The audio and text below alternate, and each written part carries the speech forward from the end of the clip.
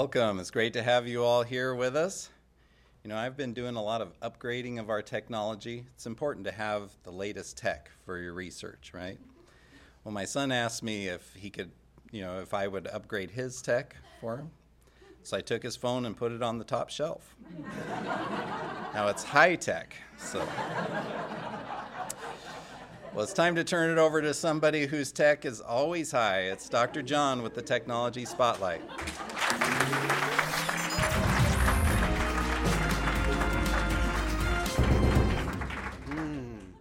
High tech, so appropriate. We're talking about, just imagine if you could see into the future. Well, how about instead, what if you could see into the past? Well, it turns out that we can actually do that. We can see into the past, but only at things that are really, really far away. And this is because light travels at the speed of light. So something that's, say, 1,000 light years away, when we get light from there, we're seeing light from 1,000 years ago. So it's like we're seeing into the past. And it takes a really good telescope to do something like that. And, we've been building bigger and better telescopes here, but we have a problem. We have an atmosphere over the Earth that messes up the image. And so we can only do so well until we put a telescope into space. And you might recognize this telescope. This is the Hubble telescope, and it can see amazingly well in space because there's no atmosphere in the way. This telescope has taken over 1.5 million photographs, and it's taught us so much that 18,000 scientific papers are based on observations that it's made. It's an amazing accomplishment, and it's my favorite telescope. But it's getting a little old. It's already 30 years old, and just this last week they had a glitch, and some people were worried that it wasn't going to come up. Luckily, the NASA engineers were able to get it back up, and it's starting to do research again. But it got people thinking, what comes next? We've been working on new space telescopes, but they are focusing on mainly the infrared light, which is light that we don't see. One of the really amazing things Hubble does is takes pictures of visible light, which is really neat because it's what we see. So what's going to fill this gap as Hubble retires? And that's our technology spotlight. There's a new telescope that researchers, international teams have been working on that isn't a space telescope, but it's a balloon telescope. Check this out. This is the prototype that they're testing, and this is going to ride up on a balloon up to 25 miles above the Earth's atmosphere. And up at that level, they're above 99.5% of the Earth's atmosphere, so they are able to do about as good as Hubble at that altitude. But one of the big problems that they've always had with balloon telescopes like this is that they don't stay up for very long. They go up for, about a week, and then they come down. And so it's been kind of a problem. But recently, NASA's been working on a new type of balloon, they call it super pressure balloon, that will allow them to stay up for months. They think they can stay up to 100 days in the air. So it'll keep going around the Earth and riding those wind currents, and during the day, it'll charge its solar panels, charge its batteries with solar panels, and then when it gets to the night side, it'll start observing. And back in 2019, they did an experiment and proved that they would be able to stabilize the telescope well enough for it to work. And so they're getting ready to start an actual mission where they start doing observations.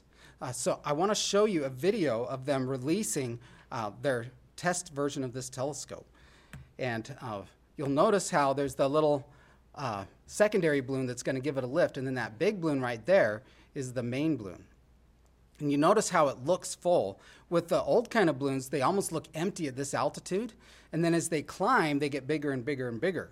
But in this case, they maintain the pressure, and so they can hold the balloon at the same height. There it goes, off to explore the universe, right?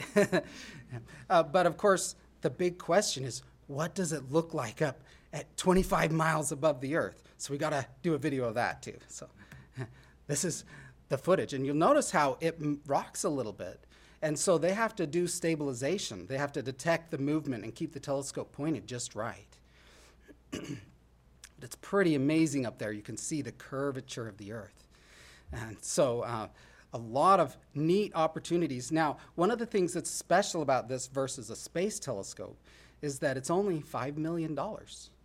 And so, only, but that's actually about 100th the price of a space telescope. So even though that's a lot, that means we could make it cheaper, or we could make 100 of them. Just think of how many observations we could do. So, and we can also upgrade them really often. Since they're up for a few months, then they come down and we put in the latest high-resolution cameras that we have to offer. Instead of having to send the astronauts up into space to upgrade Hubble, we can just upgrade it every few months. So there are a lot of opportunities there. And next year in April, they're going to launch the first real mission that's going to be studying gravitational waves. And so that's really exciting. So we might not be able to look into the future, but we're going to see a lot in the future. And that's all the tech we have the time for.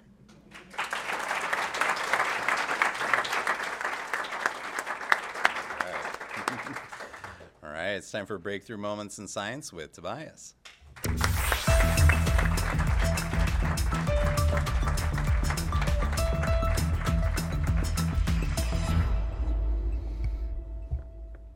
Well, when you're trying to do a breakthrough, a lot of times you're going to hear something like, well, you can't do that because it's impossible, okay? But that's okay. That's why it's a breakthrough, right? And it turns out things that you learn, like math, physics, engineering, all these great things, they can empower you to break through and do amazing things. And that's something we're going to talk about tonight, is something that was impossible that was done. We're going to talk about a bridge, okay? Not to be confused with a football referee. Incomplete, touchdown, toilet seat, okay.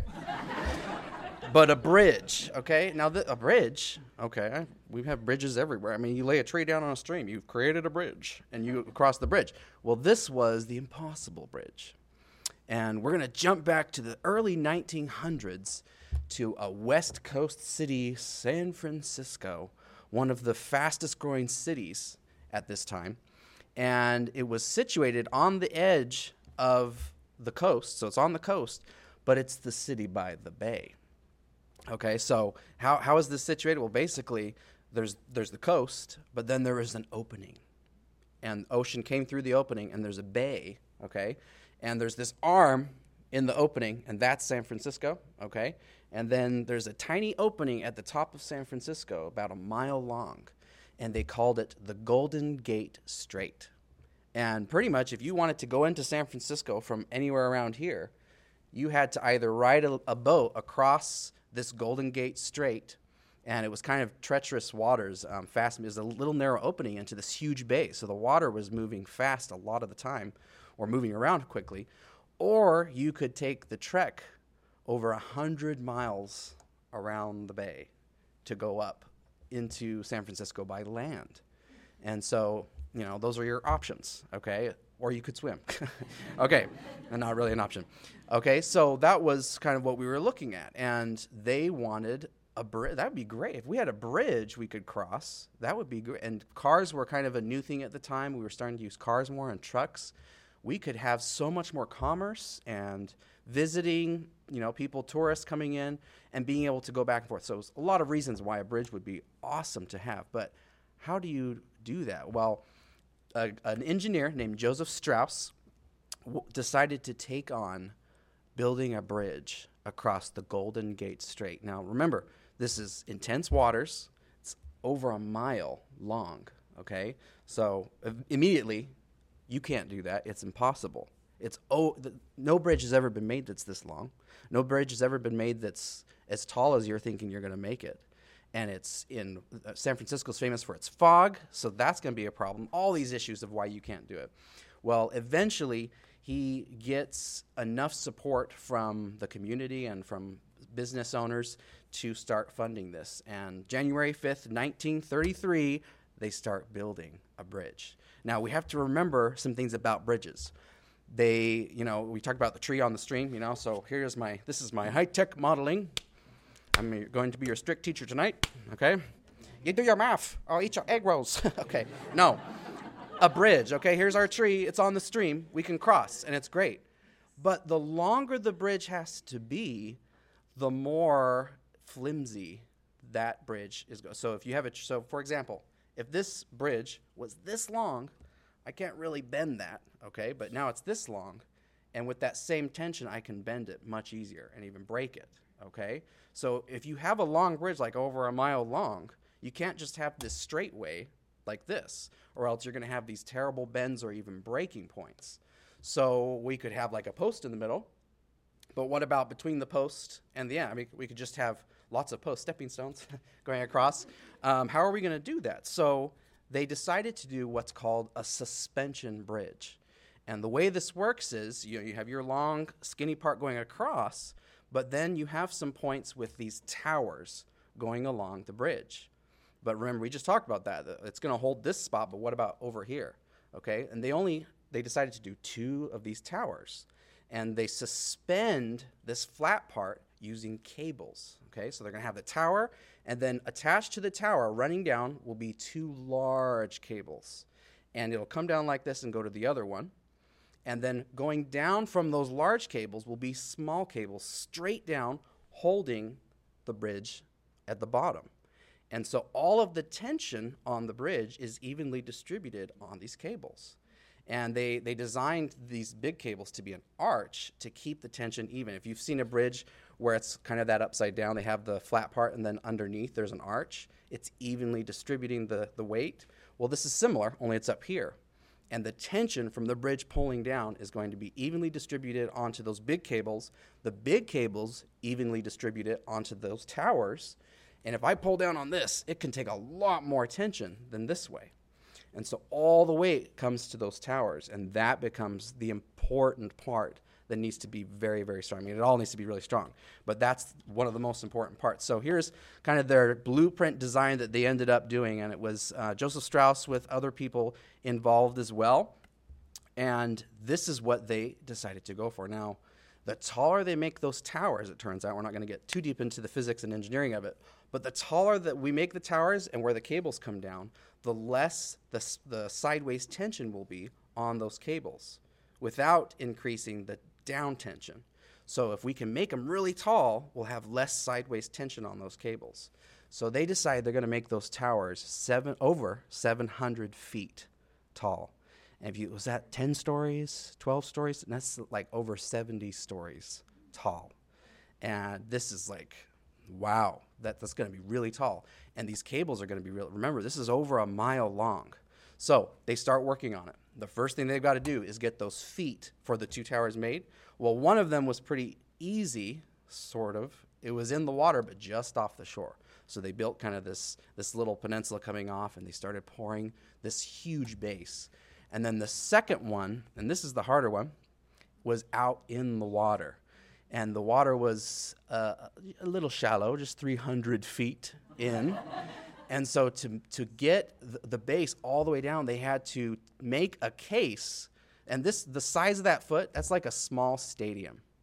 And they had to make a case they put down into the water, all the way down to the bottom, pump all the water out, and then pour cement in layers all the way up. They say they used enough cement in this bridge, in the basing of this bridge, you could pour a sidewalk from California to New York. That's a lot under that water. But remember, these 2 tower pieces have to hold the whole bridge. So a lot is resting on it, literally. Okay? So once they got those 2 towers in, remember, over 700 feet, now it's time for the cables. And Joseph Strauss was actually really involved in the planning of it and was very concerned about the safety of the team. This was the first time that they required everyone to wear hard hats, and he invested over $100,000 to have a catch net that would be suspended underneath. And if you look at this picture, you start to realize why. They're running those cables, and you slip. That's a long drop, a deadly drop. And the net actually saved 19 workers. Caught them, so it worked. And so they start running these cables. Now, remember, the tower has those two big cables, okay? Those two big cables they calculated needed to be 36 inches in diameter, okay? So one cable, and this is all metal. And so what they did was they ran small cables, and they ran another one, and another one, and another one, all the way up to getting to 36 inches of metal. So this picture has a pulley wheel system where that's what they would run up and down. And if you see the guy walking, what he's stepping on is the circle of, or the tube of cables. And you can go to the bridge now, and that picture on the right is like a cutoff view of the cables. Over 80,000 miles of cable. That's enough to go around the world over 3 times. And the metal came from Pennsylvania. So they actually boated it all the way down through the Panama Canal and up. And this was all in the 1930s that they're working on this. But they were able to move quite quickly. It took over a decade, though, to do this. And they had a lot of setbacks, but they worked through it. And pretty incredible that they were able to get this feat done. Now, a lot of specialists suggested they had an opinion on the paint color, and this is the paint color they chose. I don't know if you've seen it. Yeah. Yellow and black. No one had ever, dealt with a bridge this tall, and they were really worried you wouldn't see it if you were flying or if you were on a boat and all that fog. So we should make it yellow and black. This is the Golden Gate Bumblebee. And they luckily decided, they painted a primer on, and the people loved the primer color so much, they voted to keep the international orange color that was actually painted. So thank goodness, no bumblebees.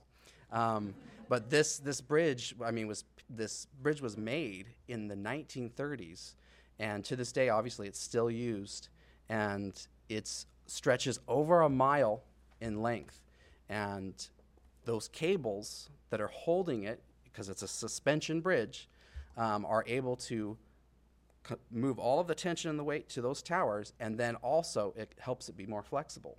So when there's high winds and such, it's designed to be able to sway, not the towers, but the actual bridge part, up to around 30 feet.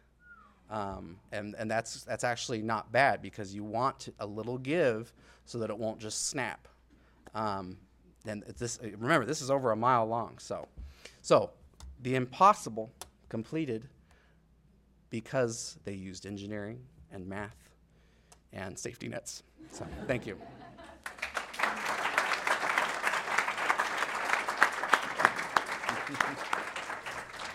All right, and now introducing Roger Billings.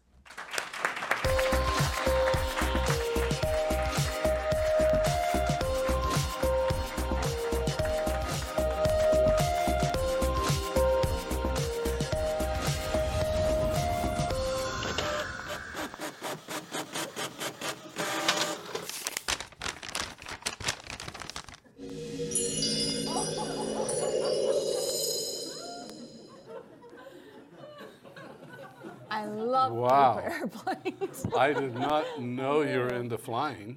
I am. I love flying. awesome. Absolutely love flying. You see, I brought something special. What is it? Let's see. Of course I do.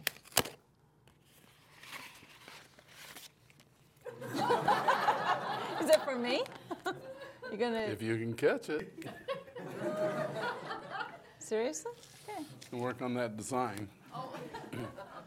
Can we get a close-up on? Okay. My souvenir. Oh, it doesn't say Paget. Oh well. doesn't have I to guess say if you'll hold Paget. it, we'll know whose it is. It's mine.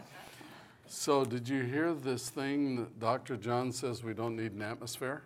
I heard that. We can see more It'd clearly. make our telescopes better. I heard that. Well, that's a great idea. And then he said they're going to save money. The telescopes are just $5 million. Only 5. $5 million. It's a nice round number. I know a telescope costs more than that. Which one? That one. What is it? Look. Yeah, there it is.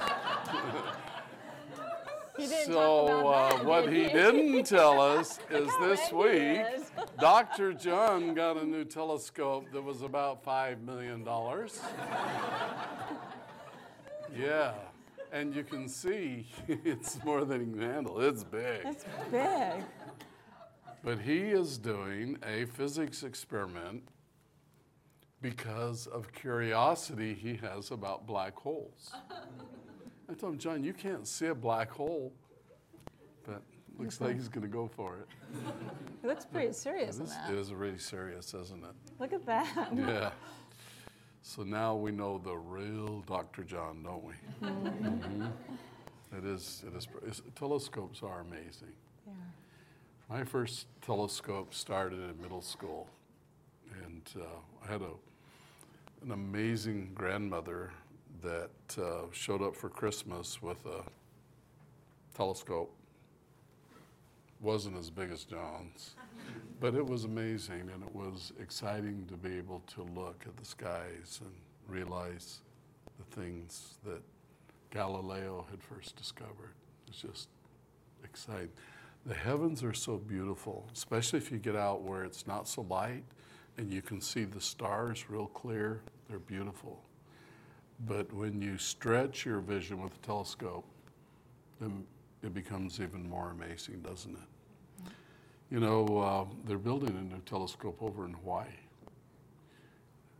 They talk about the size of a telescope by the diameter of the mirror, right?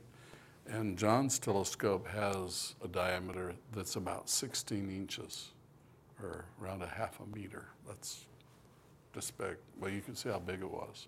And of course, when it's that big, you need a long focal point. So that's why it's over 6 foot tall.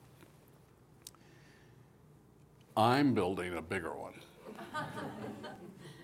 You are? Yeah, in conjunction with the United States government. As a taxpayer, Then you're right. I am helping to build the new Hawaiian. Would you like to see it? The one I we're would building? love to see Okay, it. show it to them. This is the new 100-foot diameter telescope, 30 meters. And we should be finished, they say, between 2025 and 2030. But isn't that beautiful? What an amazing giant telescope. And you know, every time they make these bigger, there's all kinds of problems, like Tobias was talking about with the bridge that they have to solve. But this will be pretty exciting to see this thing go online, won't it? Be very exciting. I can hardly wait. So, do you remember John telling us what his favorite telescope was? The Hubble. Yeah, but I wondered what his telescope thought when he said that. Probably got his feelings hurt. Did he name his? Oh, I don't know. he didn't. Should we ask him? Could we get a Tobias close-up on John? I There can we already go. tell he All didn't right, this is name going it. to be He got good. a smile. And here he is hiding out in the back. And take it live. Focus, ready, set. He's fixing his shirt. Okay, here we go. There he is. Oh, there he Okay, is. hi, John. There you are. So did you name your telescope? I haven't yet. Okay, we'll name it for you. Yeah, Black Hole Hunter. that's a pretty good name. BWH, because hole is with a W, right? There is a No. certain kind of hole with a W. Okay, BH squared. Yeah, There we go, BH squared. that's, yeah. But- Black hole hunter. Here is John's favorite telescope. Yeah, Da-da-da-da. the Hubble. This is my favorite telescope too. It is really, really amazing. When I originally put the Hubble up in space, me and the government, we forgot to send the glasses. I know. Remember, it couldn't see. They focused it, and someone that obviously did not take Acellus made a little calculation error on grinding the mirror and got it the teeniest bit off. So they launched this telescope up in space. They turned it on, and everything was blurry. I can only imagine how hard that would be. That looking would at that would be a hard. bad It'd day, be a hard wouldn't day. it? And what can they do? I mean, maybe it'll come down in 100 days like the balloon. I don't think No, it was not only up there, it was up there in a high orbit. So it was way out in space. And a lot of people thought this billion-dollar project was just a failure. There's just nothing we could do about it. And then someone got this idea, why don't we make it glasses? And if any of you have ever been able to benefit from glasses to be able to see, they really are amazing. I always wanted to see how that worked. And now as I got a little bit older, I've been able to. I now wear glasses when I read, and it's really nice to be able to see what the page says. But they made a special set of glasses for this telescope, and they launched it up into space, and astronauts actually did a spacewalk. In fact, they did a whole bunch of spacewalks to install the glasses, and some other updates that had come along in technology. And then when they turned on Hubble, they saw things like this. Is that what you see when you look at the sky at night? Maybe that's where my people are from. I think I can see some of them.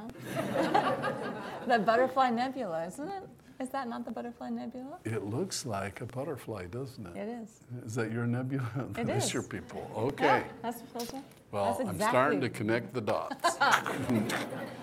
But it is really amazing that that is the sky we're looking up into. It's amazing. And when you look at it from out in space, you can see it so clearly. What does this one remind you of? Fingers. I always think of it as a hand. Yeah.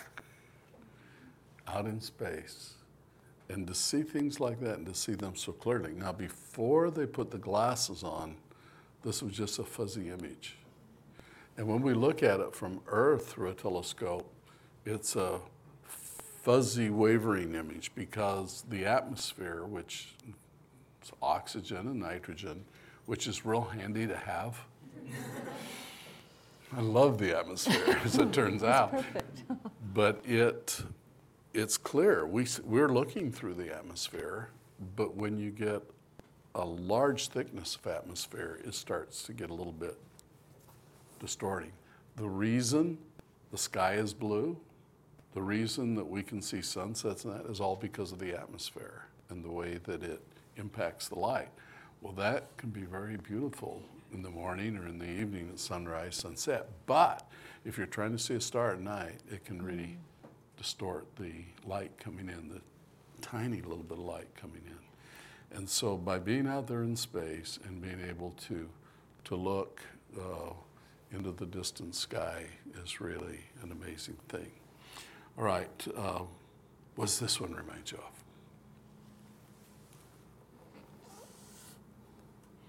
Star Galactica. I'll give you some clues. Look over on the right side. Okay. You see that little thing sticking out? The little dark thing? Which Yeah, right side? yeah, it's got a little handle. You see that? And then there's one up on top. Uh-huh. I wonder if that's alien life. Could be. Could be, couldn't it? Maybe it's the Sorcerer's Mountain. Yeah, to me, this reminds me of mountains. But this is the beauty that's right out there It's in our amazing. night sky. And it's really, really amazing. And telescopes make it possible. Now, when I installed the telescope on the 10th floor of the glass tower in my new office, when I was up there, I had such an amazing view. I could see things that you just never would dream. So I ordered a telescope that had two eyes. Those are called binoculars, only these are big. This almost all I could do to lift them on the tripod. And they're very, very powerful. And when I finally got it assembled and was ready to look at something, it was all cloudy. That's another problem with the atmosphere. Of course, we need that rain, don't we? So I had to move to an earthly object. And just 10 miles from the tower, there's a little town here in Missouri, Platte City. And so I turned the telescope over onto Platte City to see if I could see it. And I looked in the double eyepiece and focused it. and I made a discovery. What was it? The discovery was that day in Platte City, gasoline was $1.79 a gallon.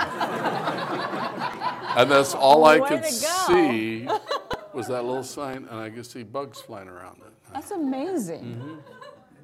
Think about Those it. are powerful. A telescope is big so that it can gather a lot of light. And, you know, we talk about John's being 16-inch diameter. That's really big. Well, all the light that hits my eye is all the light that I get to see. The light comes from the same point.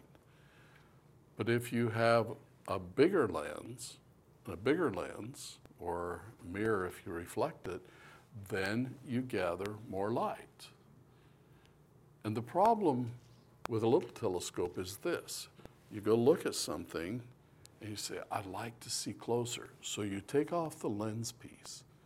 It's the little lens piece that has the magnification in it. And it magnifies by how steep you ground the shape of the lens. So you take that off and put in a high power eyepiece and you can see it a lot bigger, but it's dimmer because you're magnifying what you're looking at. So you're looking at just a part of the image. Take that off. Pretty soon you get an eyepiece that is so powerful that it's too dark. You can't see anything. That's why telescopes get bigger, is so they can capture more light and you can use a more powerful eyepiece and still see it. Wow. Does that make sense? But with telescopes, you can see things that absolutely did not appear like they were there. When I was looking over at this neighboring town, it was hard to see anything, just a few lights on the distance. And I was able to actually go in and see a sign. When I looked without telescope, I couldn't even see the gas station or anything. It was really amazing. Now I want to show you a different picture, either one or before or after. Let's see. No, back. No, this one right before. We're going to sort through my slides here for a minute, potentially. Could we take time? Would you like to talk a little while? People want to know where to get the Celis hoodies. I'm sorry, we're trying to do science here. One more. Okay, More. so on the big Navy ships, they call those big binoculars, they call them big eyes. Did Big you know eyes. That? Yeah, big eyes. No. You see all Well- the ships out in the sea. All right, we'll talk about hoodies, but hey, we're good. Okay. Can I show something first? This is your show. I want to, it's my show? Yeah, it is. I love that smile. I'd like to welcome everyone here to my show. It is. Side by side with Roger Billings. I want to show you this image, which is trying to sneak away from me. This is a picture taken through a telescope of Mars. Mars. Yeah, and here it comes back. It just slipped away from me. There it went. Is it red? It's going once, going twice. There it is. This is a picture of the surface of Mars taken from a telescope. And the little circle has been added down to the bottom left corner. Can you see that circle? Uh-huh. Do you know what that is?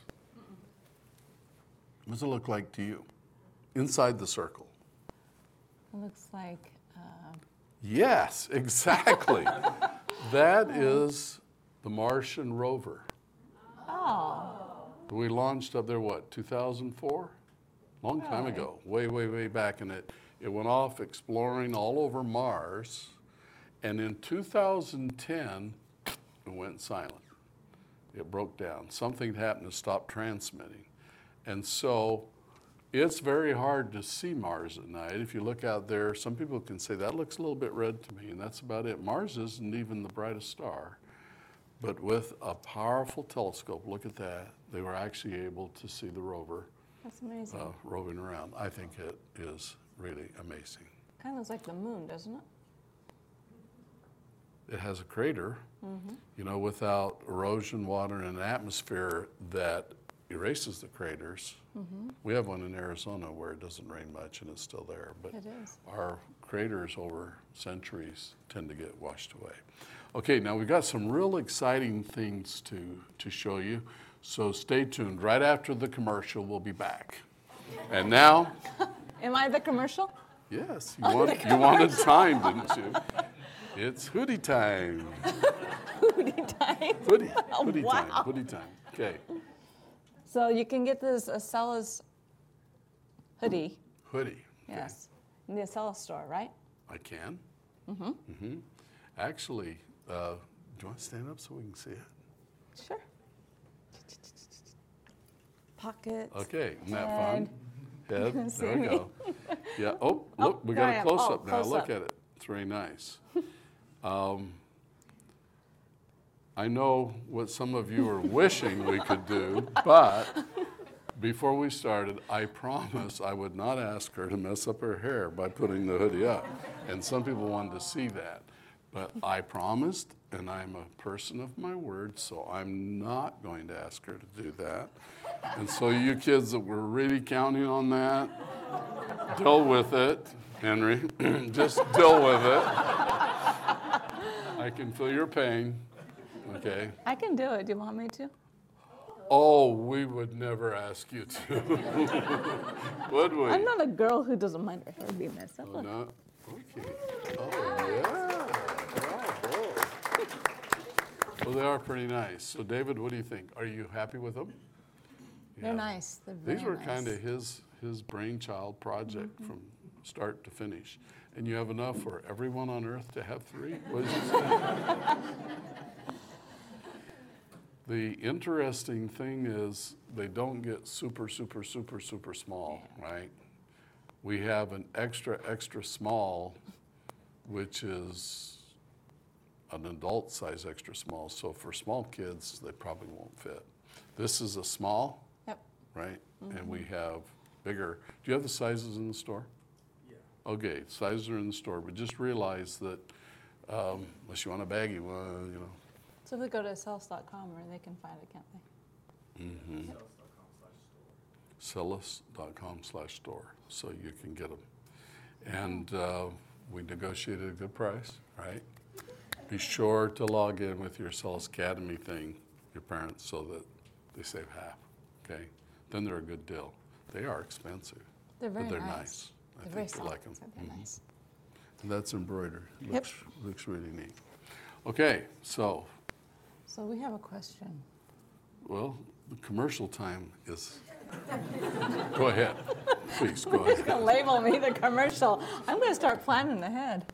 I'll I think bet, I could come up with some good things. I'll bet they do a lot of marketing on your planet. We do, through our smiles, through our inspiration, through our thoughts. Yes, okay. I'll buy 2. Okay, So what's your this question? is from John. Okay, John. He is, he wants a favor.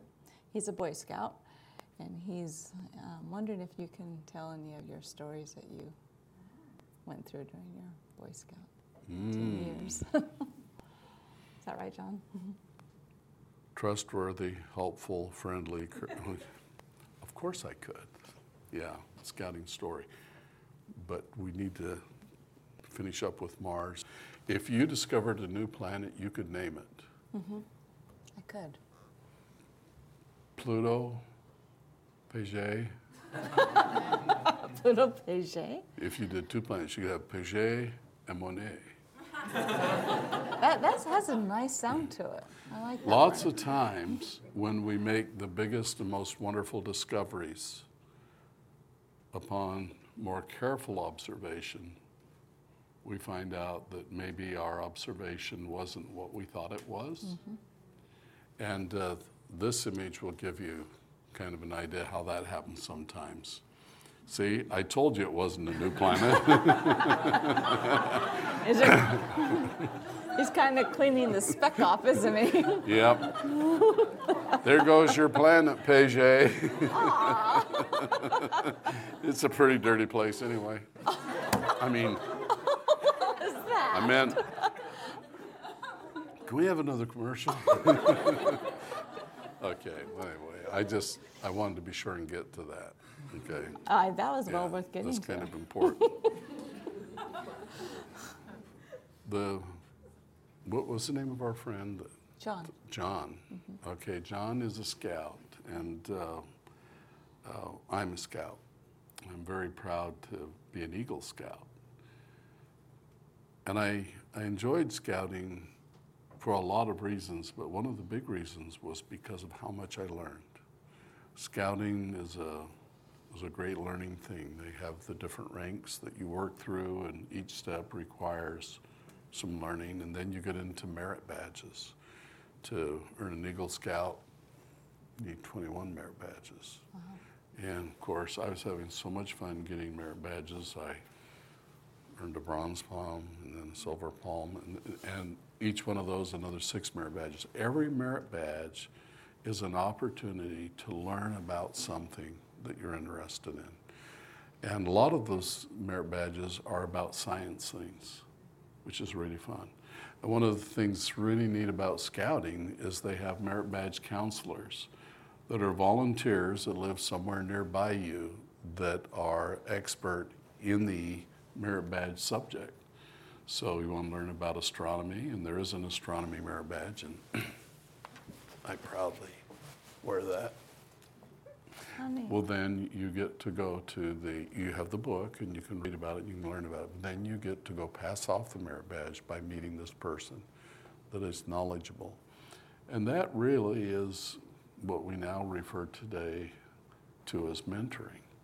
Mentoring is a wonderful thing, wonderful way to learn. Have you ever looked at mentoring backwards? There are a lot of people that decide, I'm going to mentor some students, and they do. But I always looked at it from the point of view of, I am a student, and I want to learn stuff, so I'm going to find somebody that knows. And it really is amazing how many people will take time to help you understand something if you show a genuine and a sincere interest. We've talked many times about how knowledge is power. In fact, the problem with being last, you have to wear sunglasses. And Tobias stole my thunder tonight, talking all about how valuable, yeah, you better step out. And important knowledge is. And he gave a nice plug for physics and for math. He didn't say anything for chemistry. Chemistry is good. But these things really do give you an opportunity to learn. And I did say I would just share one of my scout experiences. I have a lot. If you have time. A lot of I said if you have experiences, yeah. And they are experiences that taught me life skills, life truths, things about how to work with people and other things. I went to scout camp. That's kind of where you get to really have a concentrated period of a week to learn.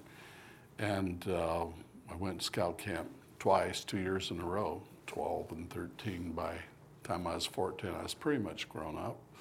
And so that's when I decided I was going to go to scout camp all summer. So I need to run the little hobby craft store there. And how I was able to get that job was an interesting experience. I applied for it, and they had you fill out an application. So what experience do you have? I didn't have any. Have you ever worked in a store? No. Have you ever had experience running a cash register? No. And so, well, we're looking for someone that had a little bit of experience.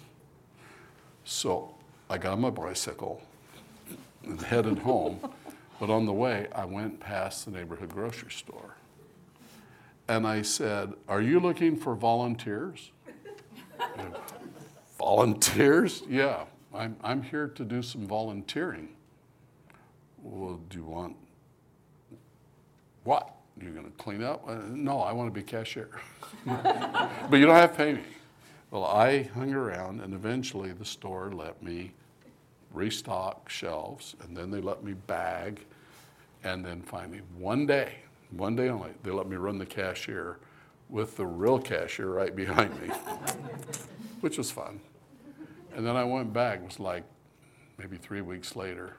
I said, "I'm experienced." And they hired me. And so I got the job to be the store manager at camp, and I ended up doing that for 3 years, which I really, really enjoyed.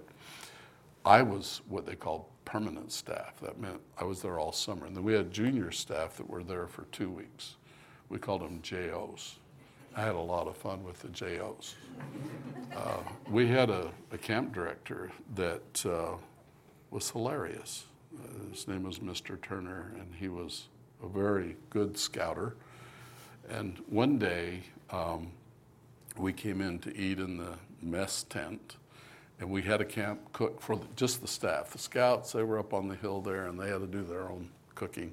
But we had a cook guy, and he cooked the food, and so he had a couple JOs that would always help him, a different one every day. And so we came in, we sat down, and they started serving stew. And all of a sudden, Mr. Turner, the camp director, stopped eating. And he says, "How come the cook isn't eating the stew?" That's a dead And giveaway. scout camp, anything can happen, right? And he says, "No, come on, tell me, what happened? What happened?" And so the story started coming out slowly. What happened is all they had was a wood-burning stove. And you don't just turn the knob up and down. You build a bigger fire for hotter, and you pull it off the stove for cooler. Well, it got too hot, it started boiling, so the cook lifted the big pot of stew off the stove and set on the floor, and one of the JOs was backing up and stepped in it. They say, "Why would I tell you that story?" Well, the camp director figured out there was something going on. And when he heard that story, "Oh no, we're all gonna get athlete's mouth." Now that didn't really inspire us much, did it? But it is really exciting to be able to get closer to nature and to learn some of the skills that many people have forgotten. Scouting program was a very good experience for me and for millions of other young men. There are other programs like that, but I recommend that we all connect with the earth. We all get our fingers into the soil and feel and understand. I think everybody should grow some plants. It doesn't happen very fast, but I don't know, I think it regrounds us. You gotta get It's a dirty. good thing to do. You gotta get dirty. On your planet? Yeah, you have to get dirty. You have to smell that Yeah, wet on our dirt. planet, You have to we like try to it. clean up a little bit, but you know, We clean respect up well. we respect all the Federation of Planets. We clean up well, but you gotta get that dirt on your fingernails and get it dirty. So there were a group of scouts that came up that were very disrespectful to me. And when I would open the big window of my pavilion store and start selling my crafts and treats and ice cream and things, they wouldn't line up. I wanted an order, at least, "Guys, you need to line up or I won't sell anything to anybody." So anyway, we kind of got off on a bad foot. And anyway, they started giving me a real hard time. So Wednesday night, their troop decided to do an overnight camp out in Pine Forest. Pine Forest is up the hill, over the hill, and down there was a whole little forest of pine trees. And the pine needles were so thick it was like being on an air mattress. Just go lay in there, of course, put your bag on it. So they went up there, and I heard they were going. Now, one of the projects that I had learned how to do was to make a Colpitts oscillator, which means I can make a little radio transmitter. And so I did. I made a little radio transmitter, and I'd already done that. That was something I was quite interested in. So I had it.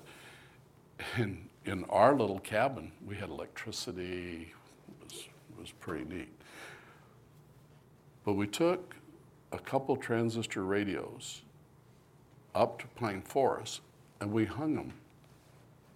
Was the cook and I, we hung them in pine trees up a few feet.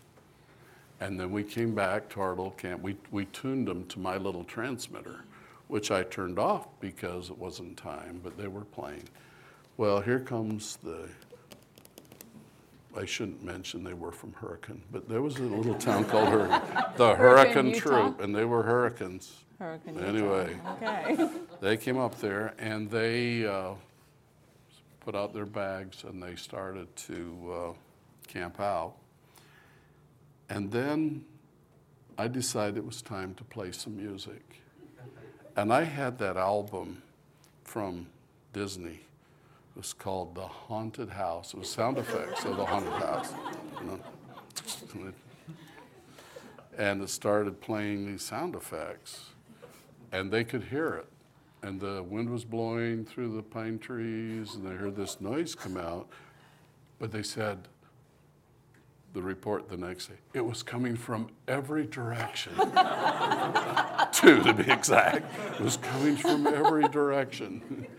And it got louder, and it's amazing how the stories embellish. But it can be a lot of fun to interact. I now look back on that and say, shame on me. I don't think I would do that today. Really? No. There's two kinds of teases, and a mean tease is a tease where you might hurt someone's feelings. And I think someone got pretty upset, and I thought, Weren't you trying shame to on instill me. braveness in them? Well, there's certainly a reason to inspire people to be brave, but it was me. Mm-hmm. And, you know, it made us laugh, but it didn't make them laugh. It didn't make them full. And I felt bad, and the next day, I had to give them all ice creams. And I showed them the radio, and I think some of them are going to sleep better at nights now. But it's, the points are two that I'd make. One is, man, you can do a lot of neat things with technology. You really can. We did have a ham radio up there, and we could call down to the nearest town, which was about 25 miles away, and order a pizza, and they'd deliver. Which was nice. Yeah. But the other point was, we really need to be more mindful of each other. There were a lot of things I could have done that would have been just as fun, and no one would have had to take the meanness that some of those boys felt. When you're out all alone, and this happened to be in the mountains, you feel like you're really vulnerable. And you're out there all by yourselves, and then all of a sudden something real creepy comes up out of the trees. You can only imagine. There was a way that I could have done that would have been less painful, I think, to them. And now that is my message. That was a mistake I made that I can draw from and say, okay, I don't want to ever be that kind of person again. Some of those guys became my friends. I've kind of lost touch with them now because it's been a while. But don't ever miss an opportunity to do something kind. Don't ever pass one up for anybody. My grandfather once told me that if I ever get an enemy, just one enemy, it'll be one too many. And he said, you can never have enough friends. And, you know, those are words that were true when he said them, and they will always be true. And I'm glad that I recovered and that I came clean and that we became friends. I'm not sure all of them are my friends, but it really is good advice for life. And sometimes when we're doing the things that we do and we're all caught up in our own affairs and business, we don't realize the value of every single friendship around us. And that's probably one of the most important lessons of life. We can learn that. We can learn a lot of things. So I want to apologize for tricking you into putting the hoodie on. Well, it's not my first time around the block, and to say no, so I'm not Can I gonna do it remind you again. that we didn't force you? Oh, I don't feel forced at We all. kind of coerced, though, didn't we? I mean, didn't you? I mean, didn't So, I? So, is that the place where you sing You'll Never Walk Alone? Your hair still looks really nice, is what I was going to say. Is that the place where you sing? No, that was Mount St. Helens. The trees. Did you hear about the mountain that blew up at St. Helens? And all around it, the trees just went down flat. So who wants to hear about You'll Never Walk Alone? I would love to hear it. Let's hear it. So the story goes, do I have it right, that you and Al? I don't know what you're talking about. Wasn't it Scout Camp? Have you been spying? We have our ways, me and my people. Well, Mr. Turner, realizing that we had parents coming up for parent night on Friday night, he told me that I could create the ceremony for the parents and the scouts on Friday night. We had a lake, and we would light a bonfire on a raft out in the lake, and then we sat around. It was really beautiful. He says, well, you can do the ceremony to light the campfire.